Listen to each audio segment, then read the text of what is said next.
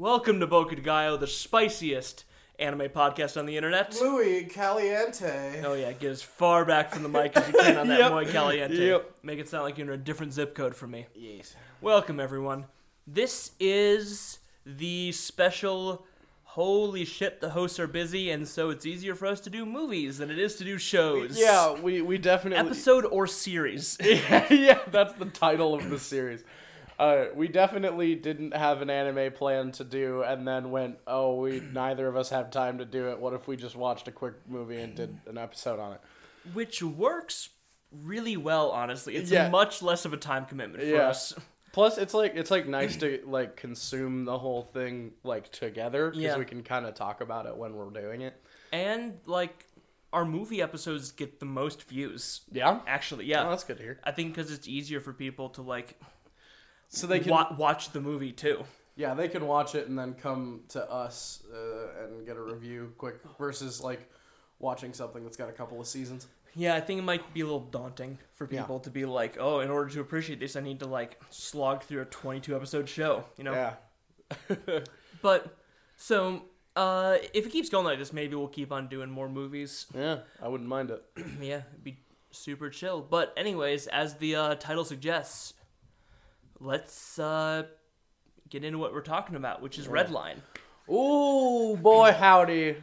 This is I'm gonna do what one of us always does in every episode, which is completely spoil our opinion right at the top. This is in fact my favorite anime movie. Is it? Like period. Granted, I have not watched a whole slew of anime movies. Yeah. I was gonna Like, say I've- you are in competition against Lelouch of the Resurrection, Yeah, and what was the Your Name. Your Name? Yeah, I was trying to remember. which is phenomenal and is my favorite. Is very, very good and a close second to this one. For But I me. could see why this one takes a special place in your hearts. It's just so exactly what I like in anime. Yeah, no, that's actually true. It's like exactly it's up your street. Absolutely. So Redline is a movie that takes place in the near.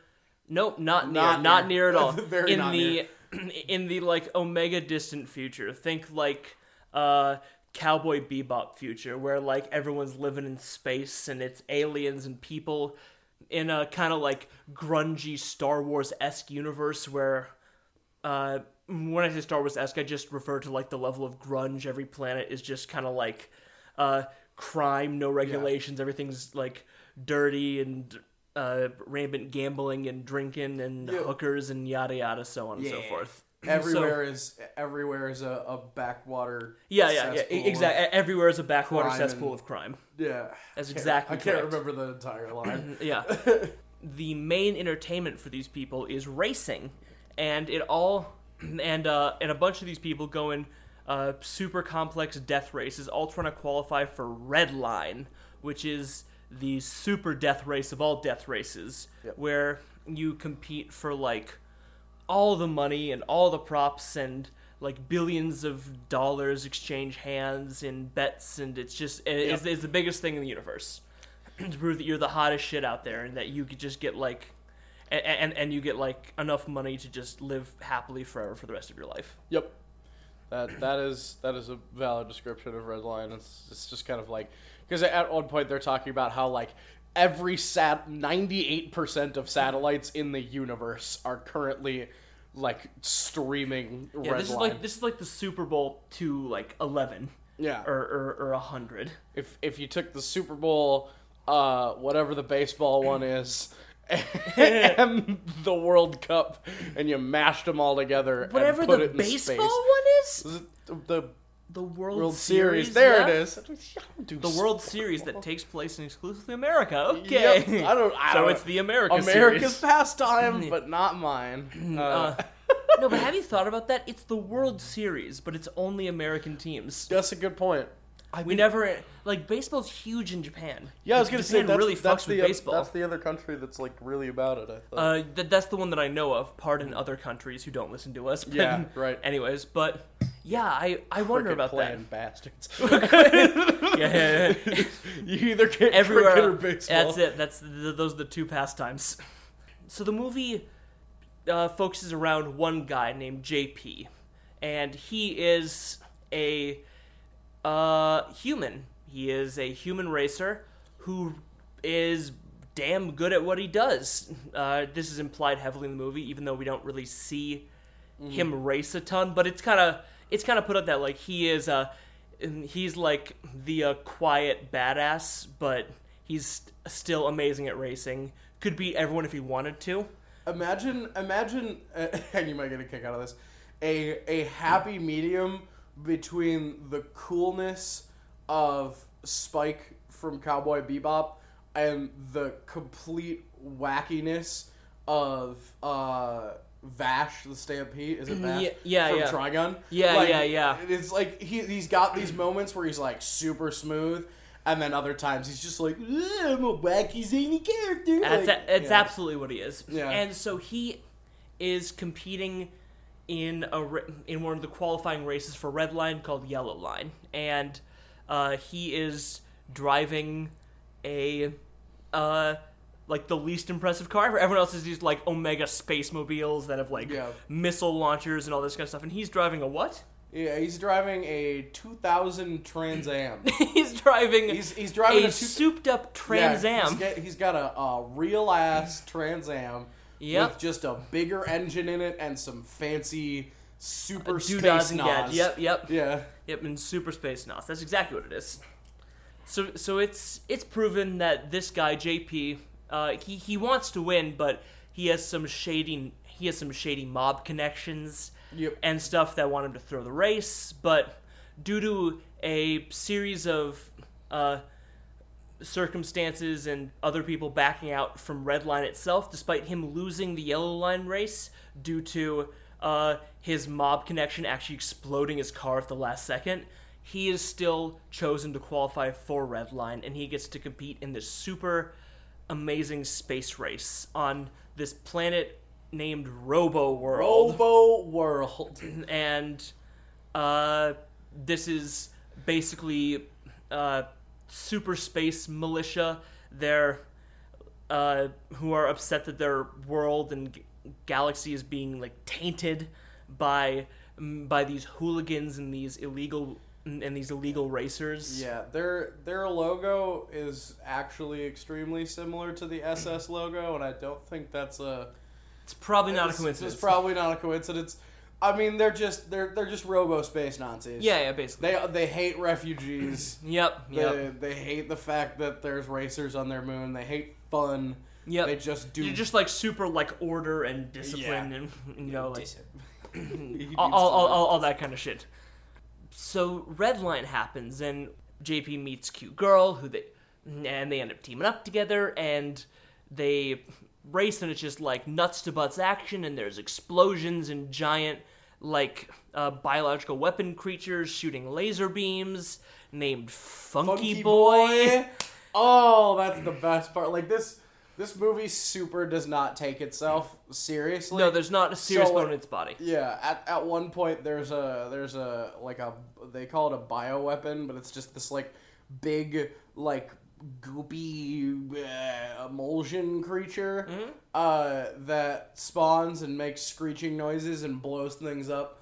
And it's super amazing and cool looking, but like they call it Funky Boy, which just makes it super funny when like, oh look, it's Funky Boy. He's destroying everything. Mountains. Not Funky Boy. Yeah. Yeah. So all that happens and it's just a giant spectacle and JP and respective sexy girl end up winning the race together and they smooch and then the movie ends and there's no resolution, but it's just a giant show and it's kind of crazy. Yeah. So, the best way I can describe this show for anyone who hasn't seen it before is just action. It's like Mad Max and, I don't know, like vomits of color and like every fight scene from Naruto and just anime over the topness and yeah, just imagine nuts like, to butts action the entire way from start to finish. Imagine somehow combining the pod racing scene from Star Wars, the Mad Max, the entire movie, but all of them. both of that, all of it, but both of those two things with the color palette of like JoJo's Bizarre Adventure. Yeah, that's like it. it's just like this crazy, And the over-the-topness of JoJo's. yeah, it's this crazy like neon, like assault on your senses. Yeah. almost. Like every scene, like you could pause and like all the background characters are like different aliens and they're all moving and they're all doing things, and like every screen you look at has like 100 different things going on it. This movie is just like jack in and hold on because you're in for a wild-ass ride. And I liked the way that you described it when we were watching it, which was as a dumbbell. Yeah. Because you have yellow line up front, which is all crazy and stuff, because it's the race. Mm-hmm. The race scenes are really, like, aggressively visual. And then the middle section is more like plot and setting up Robo World and getting ready for Red Line. And then Red Line is the big climactic finish. Yeah, so picture just like Earl said, a dumbbell of just like giant thing on one side, which is the first race, a bar which just gets you to the second side, which is another, possibly even bigger. It's a terribly built dumbbell. Yeah. One side is much larger than the other. much larger. But again, this does not take itself seriously at all, which is fun. It's fun to see that, especially in a bite-sized chunk like this, because I could see if this was like a full show, it just getting up to be a little much. Oh yeah, this movie, I don't think, like, it's what, an hour 45, hour 50? Hour 40, Yeah, hour 40. I don't even think, I think I would have gotten tired of it if it would have been 2 hours long. Yeah. Like, it was truly like the perfect length to be what it is. I agree. It really couldn't have been any longer and like made its point. Absolutely. So, for example, there are some things in it that, like, if they had used it as consistent plot mechanisms, would have just made me, like, would have really started to degrade after a while. For example, the thing about JP's car is that he doesn't use weapons. He doesn't believe in trying to kill other people in a race, even though this is a death race. So, goody protagonist, even though he's a badass with the sense of morals, of course. Yeah. But what he does have that's special about his car, that is kind of his, like, provides the spikes in the action, are little gold nitro pills, which I call anime bullshit pills. Yep. Which is whenever he inserts one into his engine, he gains the power of anime bullshit, and he can break the laws of physics for the time that it's in there. It's I mean, you could just imagine, like, the creators of the show watched the NOS scenes from Need for Speed, like when they would use their NOS and like suddenly go a lot faster and stuff. This movie looked at those and said, like, what if, but way more. Yeah. So, for example, JP has to cross like a body of water at one point, and of course his car doesn't float. It's a Trans Am. It's a car. It's a car. Cars don't swim. Michael Spear, 2020. Cars don't swim. So what does he do? He hard drifts his car, pops in a nitrous pill, and spins his car in a circle so fast he skips like a motherfucking stone across the lake. Just ding, ding, ding. He bounces off the wall to flip his car upside down and then skips it across the water because it's spinning so fast. Urkel is just staring at me with this shit-eating grin on his face. As my mouth is hanging open.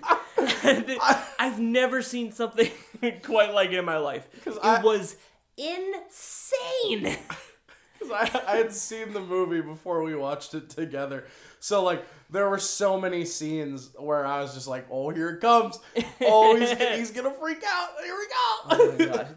I've never had an anime ask me to believe something so fucking ridiculous in my life before. And I've watched some bullshit in my life. But that was just like, but the show was like, here, for your viewing pleasure, we have a man pulling like 50 G's. Circular G's too. Yeah. Which are worse, I think. I don't remember.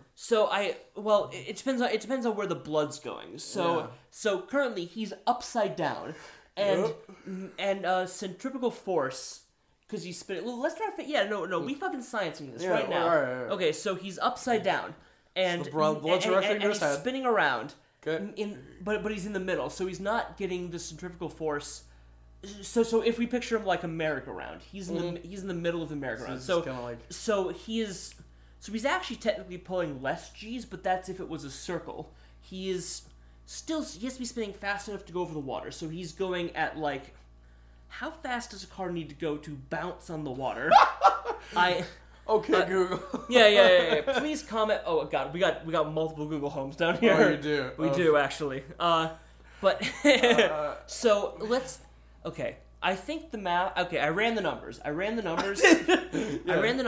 Jump. And the final total is about a shit ton. It'd be a lot of G's. Roughly roughly a metric shit ton. Yeah. Not an imperial one. No, absolutely No. not. This is just like one single shit ton. It's science. I mean, you don't need imperial units for science. Exactly.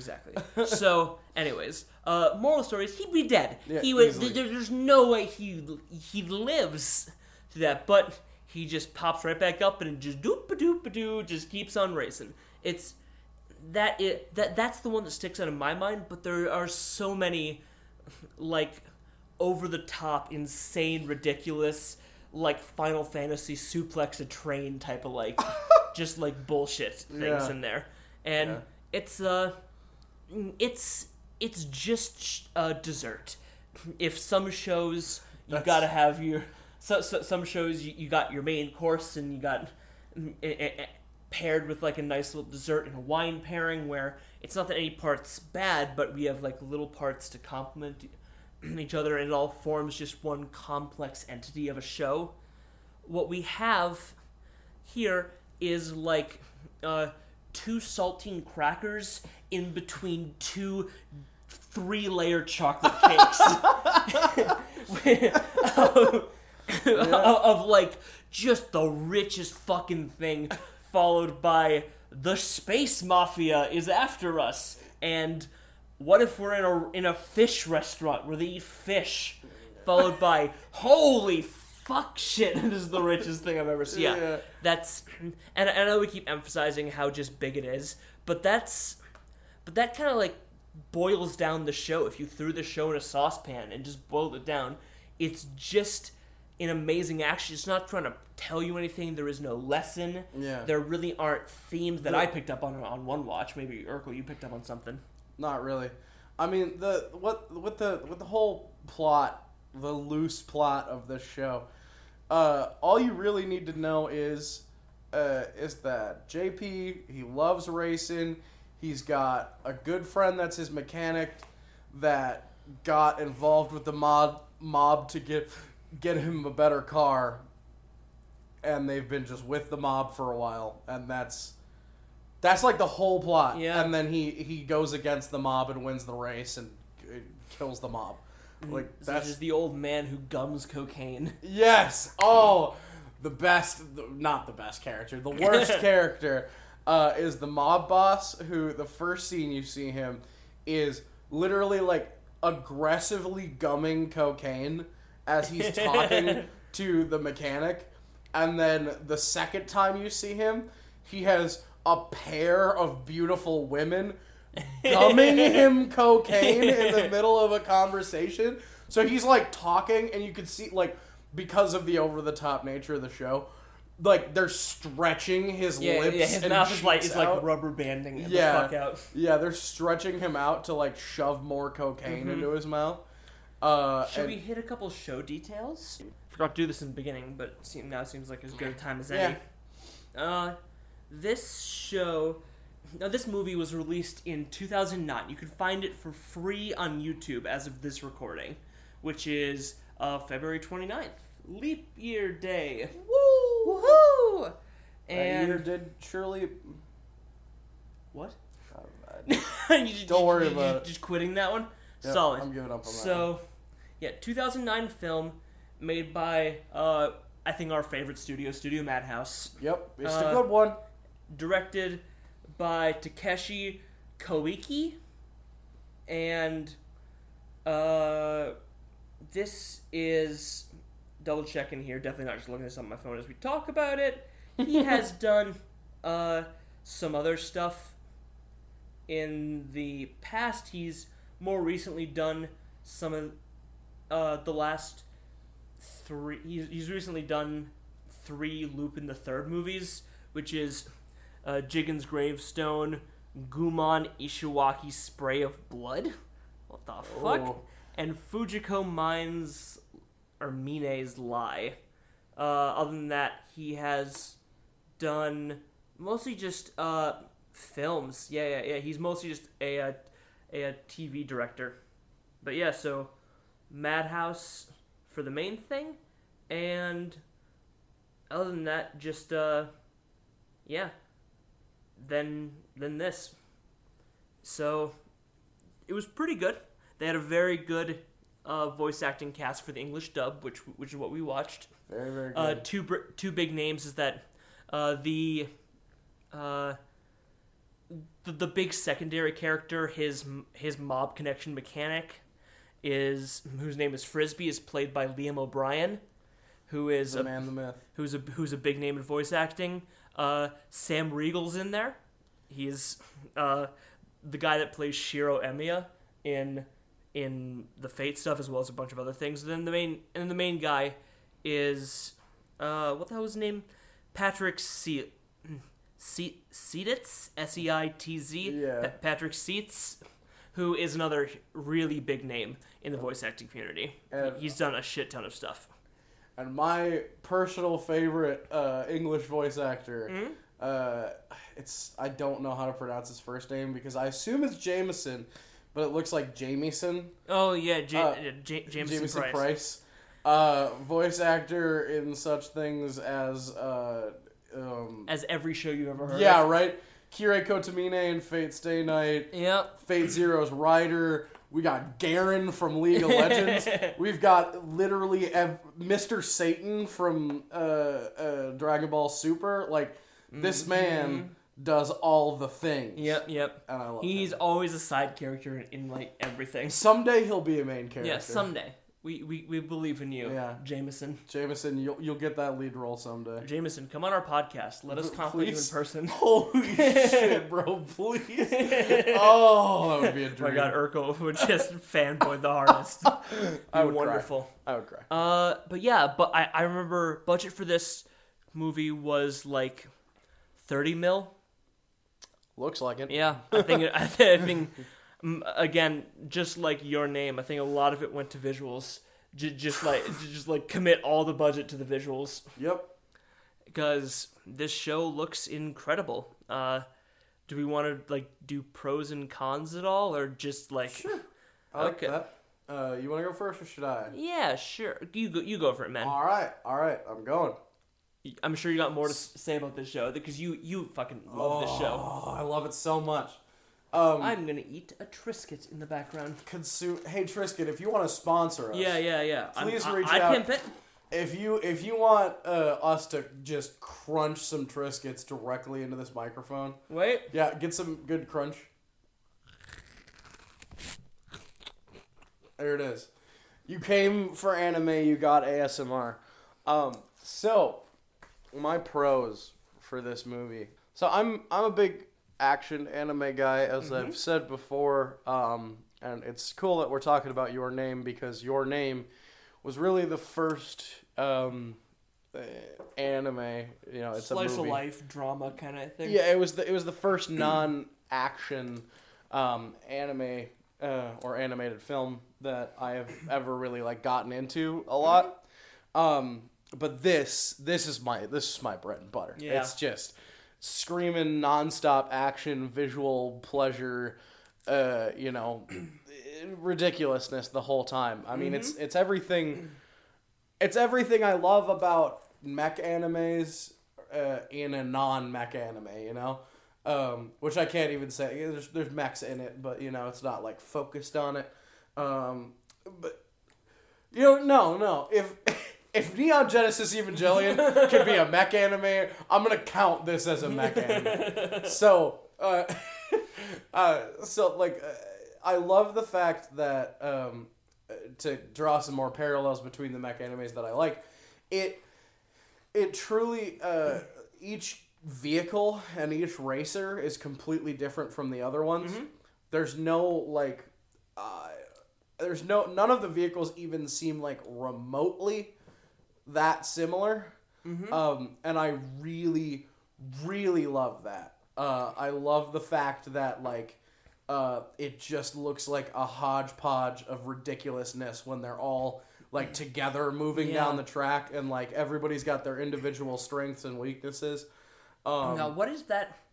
I feel like there's something else that does that. I feel like is this something that, I don't think it's something that we've done for the show, but there's another show or movie where everyone has their own crazy, unique, either a gimmick or car, and it's just this mash of crazy designs where each one's cool. Then I feel it's that Mad Maxy kind of thing where this could be horribly wrong, but is it Hunter x Hunter? There are definitely Hunter x Hunter vibes. Okay. I don't know if that's what I was thinking of, but that's a super good comparison. Okay. Where it's where everyone has their own unique kind of deal, and you're really excited to see what everyone's different flavor of car is. Oh yeah. Or flavor of power. The guy who combines with his car, or the guy or the guys who have the spider car that they pedal with bike pedals to make run. Yeah. It's crazy shit. Yeah, I love that individuality feel. I'll put this in the pros because I forgot to talk about it in the show description.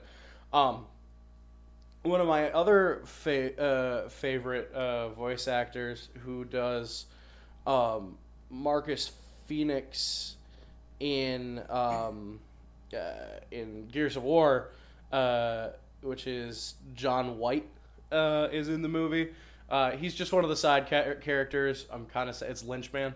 I'm kind of sad that he doesn't have more lines, just because I love him as a voice actor and I love all the stuff he does. But yeah, that's another big pro for me. Two of my favorite voice actors. And two of my favorite voice actors. Yeah. Can't complain. No. The voice acting in this was just super solid. Mm-hmm. I didn't think that anyone had a weak performance. Absolutely. Yeah, I super agree. I was really impressed with it. Other pros, I really love the color palette. Yeah. It's so vibrant and it's eye candy. Yeah, it's very, that's what this whole movie is. I mean, it's all just very visually pleasing and a lot of visual stimulus. Mm-hmm. But other than that, it's so hard for me to kind of talk about the pros to the movie, I guess, because my pro is that the movie is awesome. It's hard for me to explain why I love it, because it's just so it's such a simple reason that I love it, right? It's because it's dope ass original cars, super good voice acting, insane visuals. Man, you don't have to have complex reasons to like something. Right? And It's just a bowl of your favorite ice cream. Yeah. Nothing crazier than that. It's just a bowl of something that you love. No toppings, no nuts, just the best chocolate ice cream I could eat. Yeah, man. And I love that's kind of this is one of those guilty pleasure shows. I don't need to. I could turn my brain off and go hey, that's a cool car. Yeah. Car explosion titty. Yeah, car explosions and titties. I can just there are titties. Fair warning. Yeah, fair warning. If you're don't watch, this is not the one to watch with your kid, brother, or sister. Yeah. Yeah, because there are titties and cussing. Yeah, titties and cussing, and drug use. Is there drug use? The mob boss gumming cocaine yes. aggressively. Well, you can tell them it's sugar. Yeah, he just loves. But then you got your little brother going into the cupboard, rubbing, grinding away his gums with sugar. That seems bad. That seems funny. That seems really funny. That's fair. I mean, only children. Yeah, I was gonna say, as we are both only children, I think we can definitely advise. Safely say, just like hurt your sibling, hurt them. Yeah, make sure they feel pain. Yeah. But yeah, sounds good. It's nothing too fancy. It's just very visually pleasing. I Cool. enjoy it. For the cons, I should have thought harder about the cons because I truly, the middle of the show does have a handful of moments where I feel like it's just kind of like we feel like we have to throw in some plot, so like, here's some plot, I guess. Because at the beginning of the movie, and at points with Sanashi, the girl that JP likes and ends the race with, you get these little flashbacks that kind of like allude to like what's kind of happening. That they might have met before. Yeah, that they might have met before. There's some stuff with... But they never actually, like, confirmed that for real. They just, like, kind of let it ride. Yeah, and I liked that they, for a while, they chose to keep the story, like, vague. It was really cool during the Yellow Line race at the opening of the movie, when JP's racing, and then you cut to the scene with the cocaine-gumming drug lord and Frisbee, and they're, like, talking about all this shady stuff, and you're like, I don't really know what's going on, but, like, your brain is working, and you're thinking about it, and you see that Frisbee's got the detonator, and you see the bomb on the car, and you're putting things together. And I really liked that, like, super subtle, storytelling stuff. And then in the middle, it's just kind of like, well, we need to connect these plots, I guess. We're going to shove some stuff in your face. Granted, it's not, like, terrible on any means. I just would have liked to see even more of that, like, very, like, subtle storytelling. Enough that, like, while your mind and eyes are being annihilated by these visuals, you're also, like, concocting, like, exactly. What's the backstory of these people? Who are they? Why are they doing what they're doing? So, yeah. That kind of relates to my thing, in that I feel like at the end of the movie that they just kind of gave up on storytelling because there are lots of unresolved threads. There's like still like a crazy bioweapon and like two bioweapons, like running rampant, fighting each other, and like a fucking kaiju punch them out.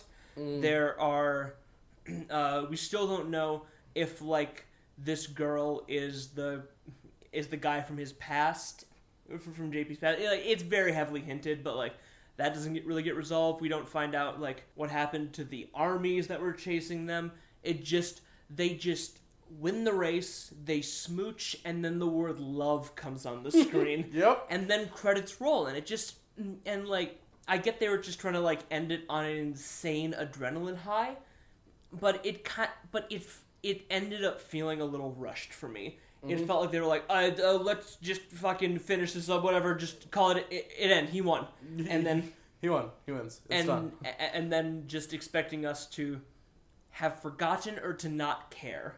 And if you ask me to not care, then, like, I don't think that's a reasonable ask for stuff that you spend as much time on as, like, race-altering bioweapons and that kind of stuff that are still, like, trying to kill them. And like, an entire military swooping down on them to attempt to like kill them. It definitely feels like they brush off like super plot altering crazy stuff as just like little side things that affect the race. Like that bioweapon could have easily just been like some traps or something. Yeah, like exactly. It doesn't. Like, you get past that section of the... Like a missile defense system or something. Some of them isn't, like, still actively rampaging. Yeah, you get past that section of the track, and then it just doesn't matter anymore. Yeah. Because that's what they tried to pass it off as. Yeah. They tried to pass it off as a plot element that was only relevant while it was on the screen. But that's not true. It's not what it is. So, I don't know. I thought some of their handling of that was kind of weak. But apart from that, Urkel covered my other cons. I thought... I had one more con Hit actually me. that I completely forgot about, and this is literally just a tiny nitpicky thing, Yeah. and it's two of them that go together. And I talked to you about it when we were watching it. Cigarettes in anime. Okay, yeah, this is an anime critique. Why? Anime makers, listen. Yeah. Why is it that you feel the need to take every edgy character that smokes cigarettes and always make it so they don't know how to take care of a pack of cigarettes? True. Every time you see a character, like an edgy character, smoke a cigarette in an anime, the cigarette is crinkled or like busted, and like the pack is just like in a wad in their pocket. Like, have you ever met another human being that like keeps a pack of smokes like that? Because I sure as haven't. Sure. Like, No, please, no. This is on the level of hair is not transparent. I can't see the ooh eyes. yeah. No, go. And This is your soapbox, my dude. Yeah. Let it out. And then, secondly, you see JP and a lot of these like more edgy characters as like Most smoking characters in anime. just smoking characters in general.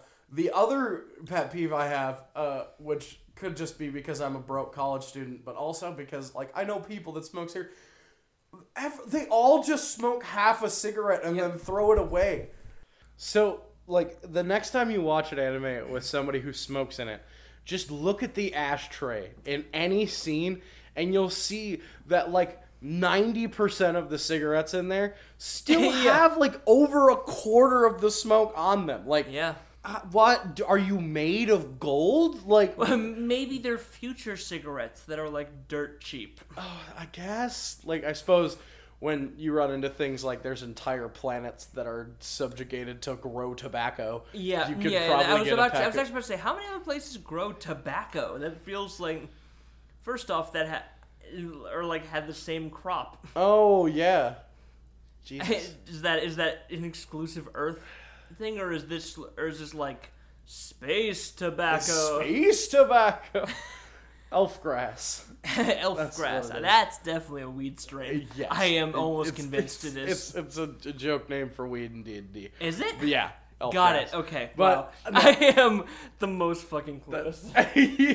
That's just like one of my pet peeves from anime in general, and because The devil's lettuce Yes. is my favorite. there you go, the wacky tobacco, A jazz a cigarette. left-handed cigarette I as prefer a well. jazz cigarette. Understandable. That sticky icky. The sticky icky. Yes. Anyway, so to get to my actual specific critique of this show, and of some shows that just don't know how compressed oxygen works in a hospital setting, you can't smoke when you have an oxygen line in. Nope. That's very flammable. Yeah, because compressed oxygen is like one of the, it's like the most flammable thing.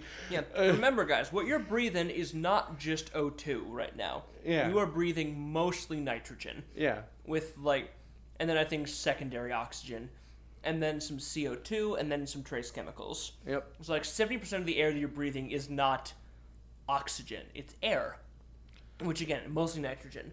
So there's a scene where JP's in the hospital, and he has and he's like hooked up to an oxygen thing because after his car literally explodes at him doing 200 miles an hour, flips ass over tea kettle about 58 times, and annihilates the car, he walks out with a broken arm, and that's it. And I think a broken leg. Is it a broken leg? He's got like a knee down cast. Oh, got it. Sorry. Twice the amount of injury. Yeah. That is not death, which it should have been. Yeah. That itself was pretty crazy ask for me to believe, but that's not Yeah. here nor there. He's just like, he's just smoking. He's got a full ashtray next to him, and like he'd have blown his ass up He would if he have. would have done that. Yeah. But that's my final critique. Sure. And although, as we literally just said, after his car exploded and he walked out with a broken arm and leg, we complain about the realism of smoking next to an oxygen. I mean, Like, that's where we draw the line. I mean, it's plot armor versus like maybe you should do your research. Yeah, I guess. okay. Like because there's no coolness factor. There's less of a coolness factor for him smoking in the hospital versus going through a fiery crash and surviving. Yeah. So like there's no reason they couldn't just like not have him smoke in the hospital. But I went on him just ripping on a Juul pod. he's just got his vape. Although this is 09, which vaping wasn't a big thing yet. That was 11 years ago. Oh, 09. stop. I was so fucking old. How old are you in 09? Oh, 12. Maybe 13. Middle school Yeah, age? Yeah. middle school age. Just had my golden birthday the year before. Oh, yeah. Yeah, I would have been like either a 8th or 9th grader. Something like that. Yeah.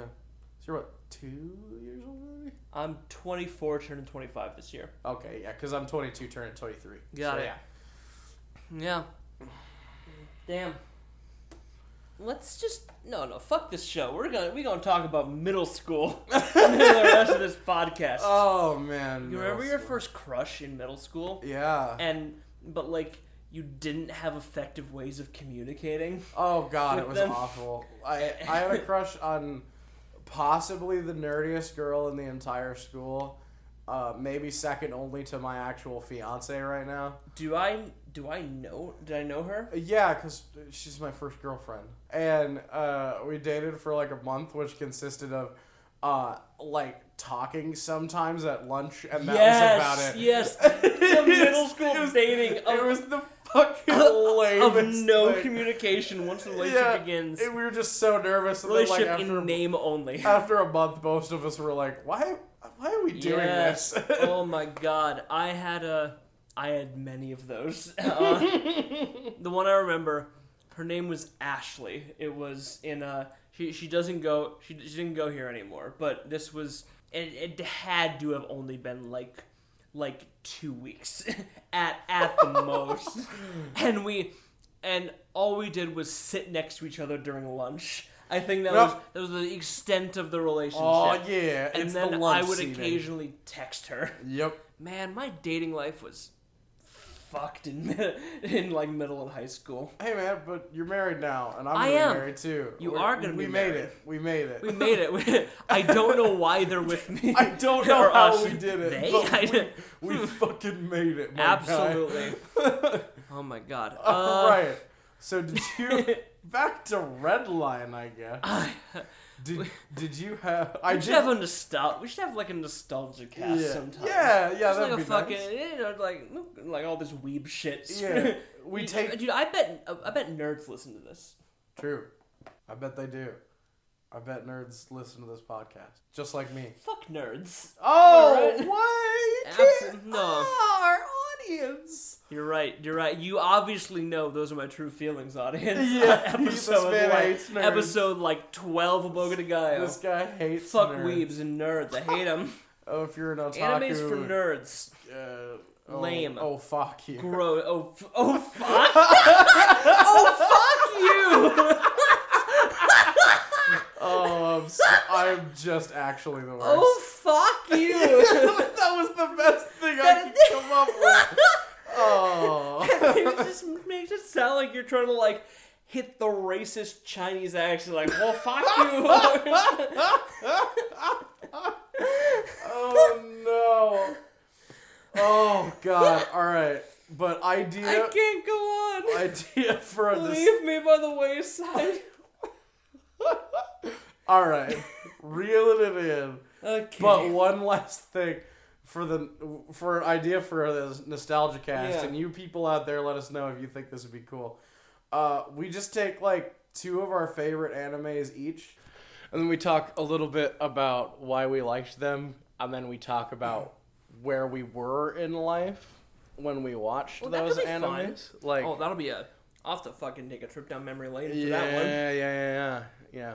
But that was just an I'm idea. usually pretty good about associating certain like media with certain locations.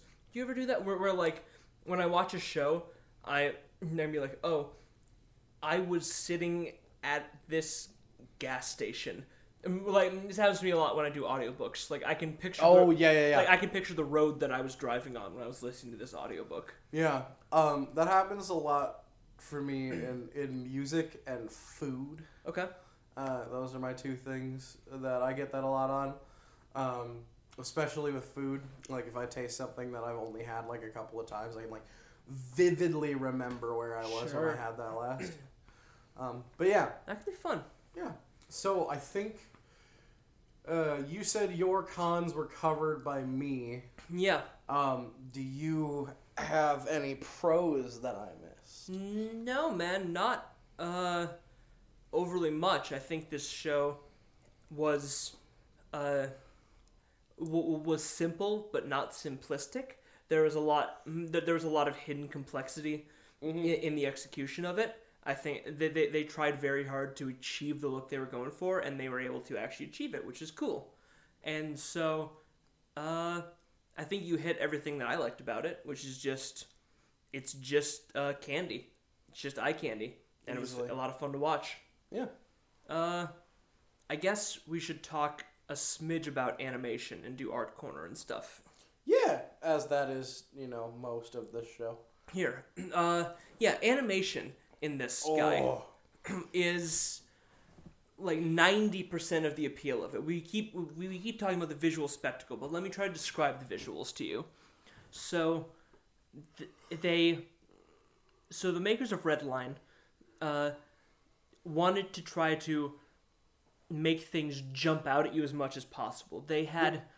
There were always I completely fucked up how I want to describe that. So in each scene, normally you have a quote unquote focal point of what's happening. There's one thing that people want you, that the makers want you to look at, and so they kind of, usually it's like a character talking or like a fight happening in the foreground, something like that.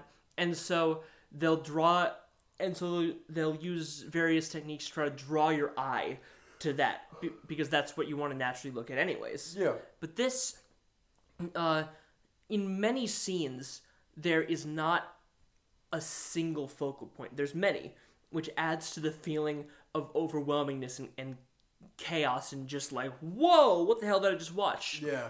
Because your eye wants to look everywhere at once. Because there's important, sometimes plot important stuff happening on different parts of the screen than like what the main storyline is happening on. There's even if it's not like plot important stuff, there's like two aliens dancing in the back where, well, there's a fish in the foreground and two guys are talking and there's a plate of food, and I just don't know what to look at most of the time, which obviously was intentional, and I liked it a lot. I thought it was a really good way to convey the idea of just overwhelmingness, because this was a show that's meant to feel like it's almost too much to take in. Absolutely. That was the goal of it, and they achieved it well, and most of it was through visual storytelling, and I thought that was very good. Use of bright colors helped too. Bright colors really just like shock those neurons up, make you feel like already on edge. Yeah. So I didn't really get a chance to do like any color wheel analysis or anything, but the way they played with colors, I don't know if it was because they used contrasting things or complementary, but just a wide variety of of colors inside of their color palette. They had a very very large color palette. Yeah. Just to serve as individual people identifiers, event signifiers. Like when something important's happening, they'll like start to like just crank the saturation up on something, just get it closer and closer to white. Like when someone like when JP yeets the nitro into the engine, the colors start to like get more and more and more intense. Yeah. We have the guy who at the end, when he engaged Omega Super Nitro, everything was glowing blue. Yeah, he gets like blue fire. It's like really vibrant. Yeah. I think when you're talking about the colors, I think the biggest thing that I noticed was that if I could describe the color palette in one word, it would be uncompressed. Yeah. It truly is all the way from the brightest of whites to the darkest of blacks. Yeah. And everything in between in the movie. Yeah. I did not... colors also did a little bit of storytelling in the fact that when the colors got bright, that meant something important was happening. I know I went into this a little bit, but like even when we're talking about the two big action moments of the movie, which are Yellow Line and Red Line. Yep. The color palettes in both those places were like Yellow Line was like a bright white desert. Lots of like yellows and the crazy cars and looking like Tatooine got just like jizzed on by a rainbow. You know, like that kind of vibe. And yeah, I mean, absolutely, exactly that. Yeah, and and then during the middle section, we basically get placed on like muted blue world, which are just like dark silvers and other muted blues, things like that. And that was the chill part. That was the part where they were trying to like tell you the story, and they're almost visually telling you like, this is your time to take a break. This is your time to like relax. We're gonna give you clear focal points on the screen. This is like we're gonna slip back into what could be considered a lot more of like a traditional animation style. And then finally, when Red Line kicks up, we have like teleporting space princesses and this like muted blue landscape suddenly gets superseded by a literal spaceship that drops red everywhere. That's the indicator that the race has begun, that we've spray painted this insane red color, which is just little words that say Red Line, all put together to create the finish line. That was like this point that the race has begun. Storytelling wise, that makes sense. We've inserted it. It's almost like we've taken this boring place and we've gone, the action is beginning, I'm spray painting your attention onto the screen now. Yeah, absolutely. And it makes perfect sense. It makes perfect sense for the sections of the movie. You can clearly tell what the three segments of this movie are. Yeah. And I think they did a good job with that. And it had to be purposeful. There's no way that was accidental. And I mean, that's a really good analysis of that. Like, I never thought of it, but as soon as you started explaining it, yeah, the color palette change really denotes the three different sections of the movie. Mm-hmm. That's really interesting. Even like Funky Boy is electric yellow. Yeah. He is the brightest fucking chartreuse safety vest yellow you've ever seen. And it's cool because in that scene, like, the Robo World is kind of like this, you know, cyber craziness that's kind of like Tron-esque almost. But the part where Funky Boy comes out is they're just in this big open rocky crater area, and then Funky Boy comes out and just starts blowing shit up. Yep. And because they're just like on the surface of the planet and it's like a singular color and like rocky, like the chartreuse safety vest color of Funky Boy really just like is assaulting on your vision compared to the background. Exactly. But then at the same time, it's not like they just give you that, because then you also have these like hot blues and reds of the other race cars like going around Funky Boy, and of course they're really small for scale, but like you can but like again you just feel overwhelmed because you're like, I see this giant thing, but like what are the race cars doing, and I'm not sure which one I'm supposed to focus on right now. Oh my god. And it's crazy. I love it, all the colors. But yeah, I'm not good enough at animation and art to like describe anything else, but those were the vibes that I was getting from it. That was definitely a good description of it. Cool, man. You want to hit us with some music, and then we'll do a rap ski? I'm going to start with something that I realized recently that I should have been doing for all of these shows. Look up the song. Which is actually credit the people that wrote the songs. But the film was scored by James Simoji. I think is Really? how you pronounce it. Yeah. That just sounds like an English name. Yeah, it's interesting. It's definitely an English name with a not. Because this was original. This was first subbed and then translated over to a dub, right? Mm-hmm. Yeah. So it's interesting that they got an American to do it. Or maybe it's not weird, and we just haven't noticed that a bunch of Americans do Japanese scores. Whichever. It was released under the GBC label on October 6th of 2010. It contains, yeah, that's good info. It contains 42 different tracks. Whoa! Granted, most of, I'd say half of them are under a minute, and then another quarter are under 2. But, some of them are, 6 or 5 minutes long. And if I could describe the music in this movie, I'll describe it really succinctly and then kind of break it down a little bit more. Every edgy PlayStation 2 game you've ever played. It is all of the music in this movie is a combination of danceable house music and really stripped down drum and bass. Sure, I had a hard.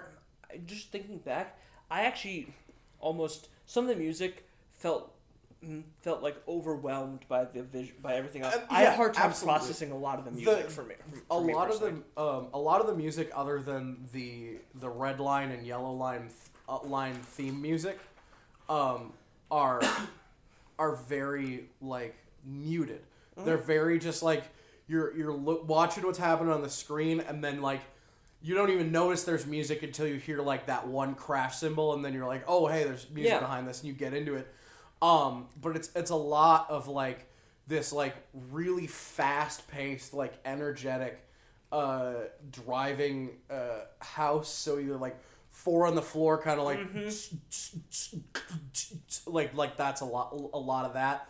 And then sometimes they'll get into this kind of breakbeat kind of drum and bass stuff, which I think is super cool.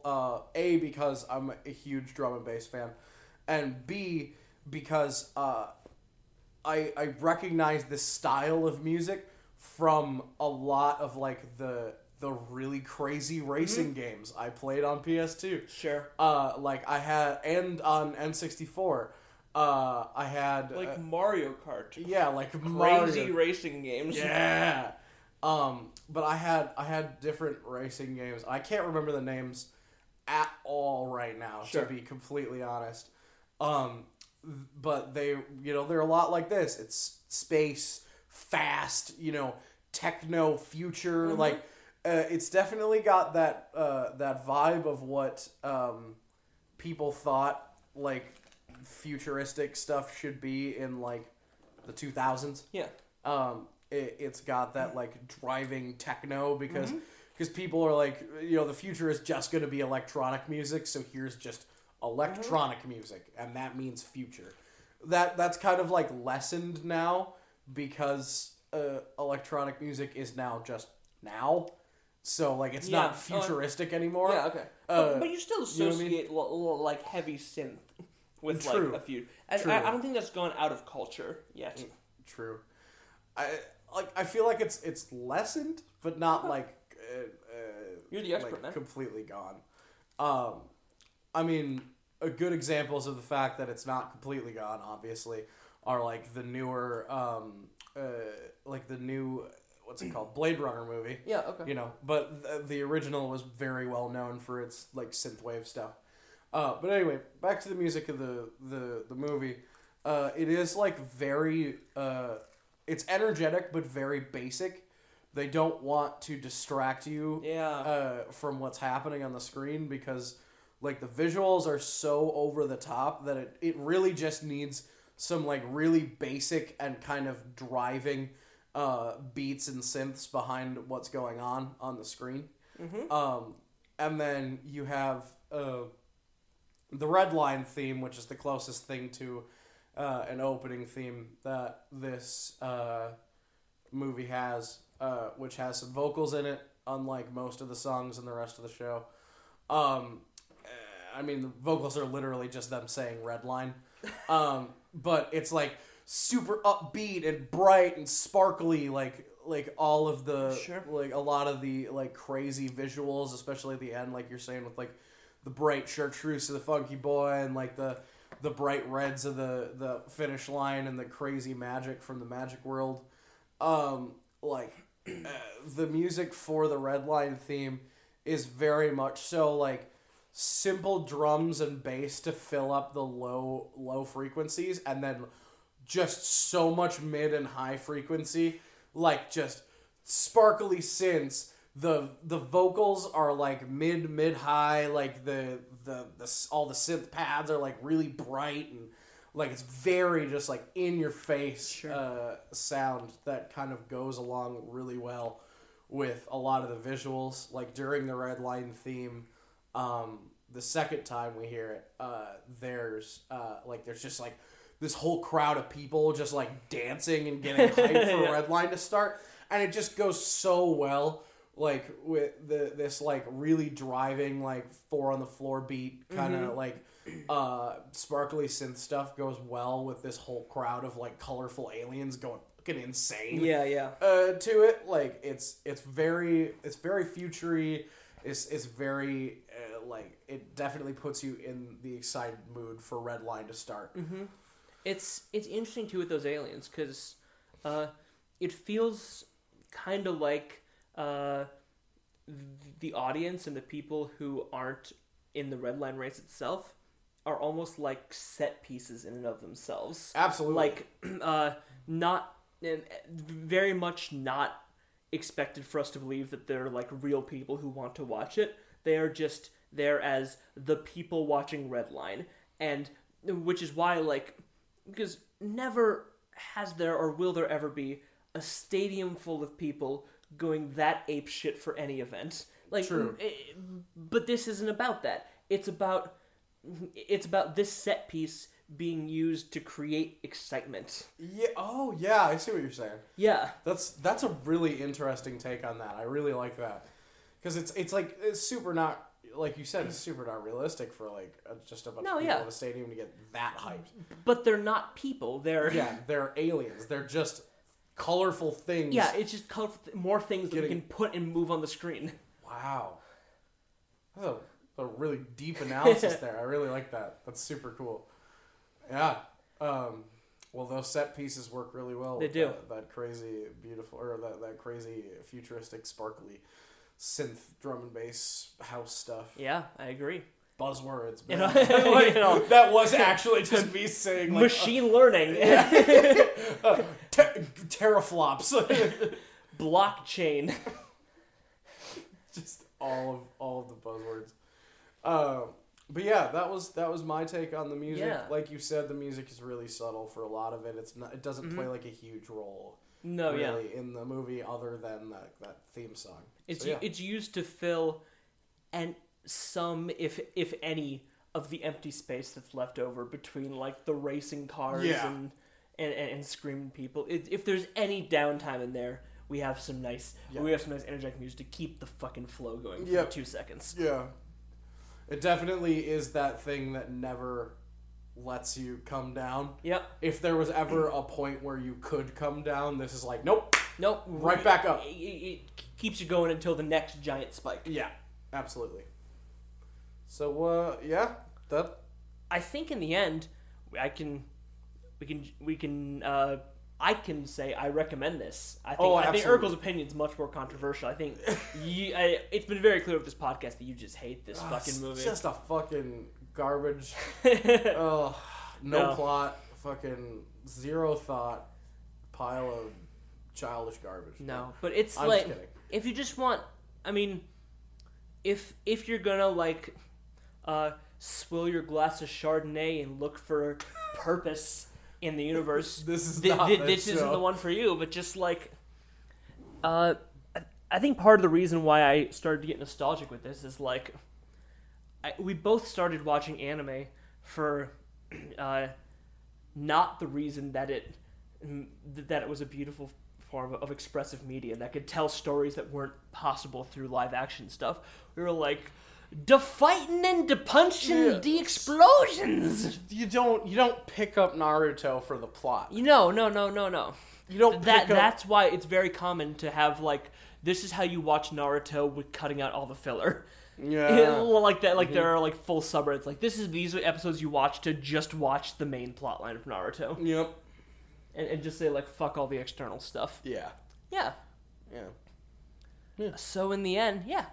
Yeah. Yeah. Yeah. Yeah. Yes. Yeah. Absolutely. Yeah. Yeah. That was a lot of yas in a row. I like it. Alright. And so, my salsa heroes. Yes. My tomato boys. My, saucy SpaghettiOs. I don't... Oh. Adieu, arrivederci, and farewell. Auf Wiedersehen. Auf Wiedersehen. So I feel... long. Farewell. Auf Auf Wiedersehen. Wiedersehen. Goodbye. Copyright.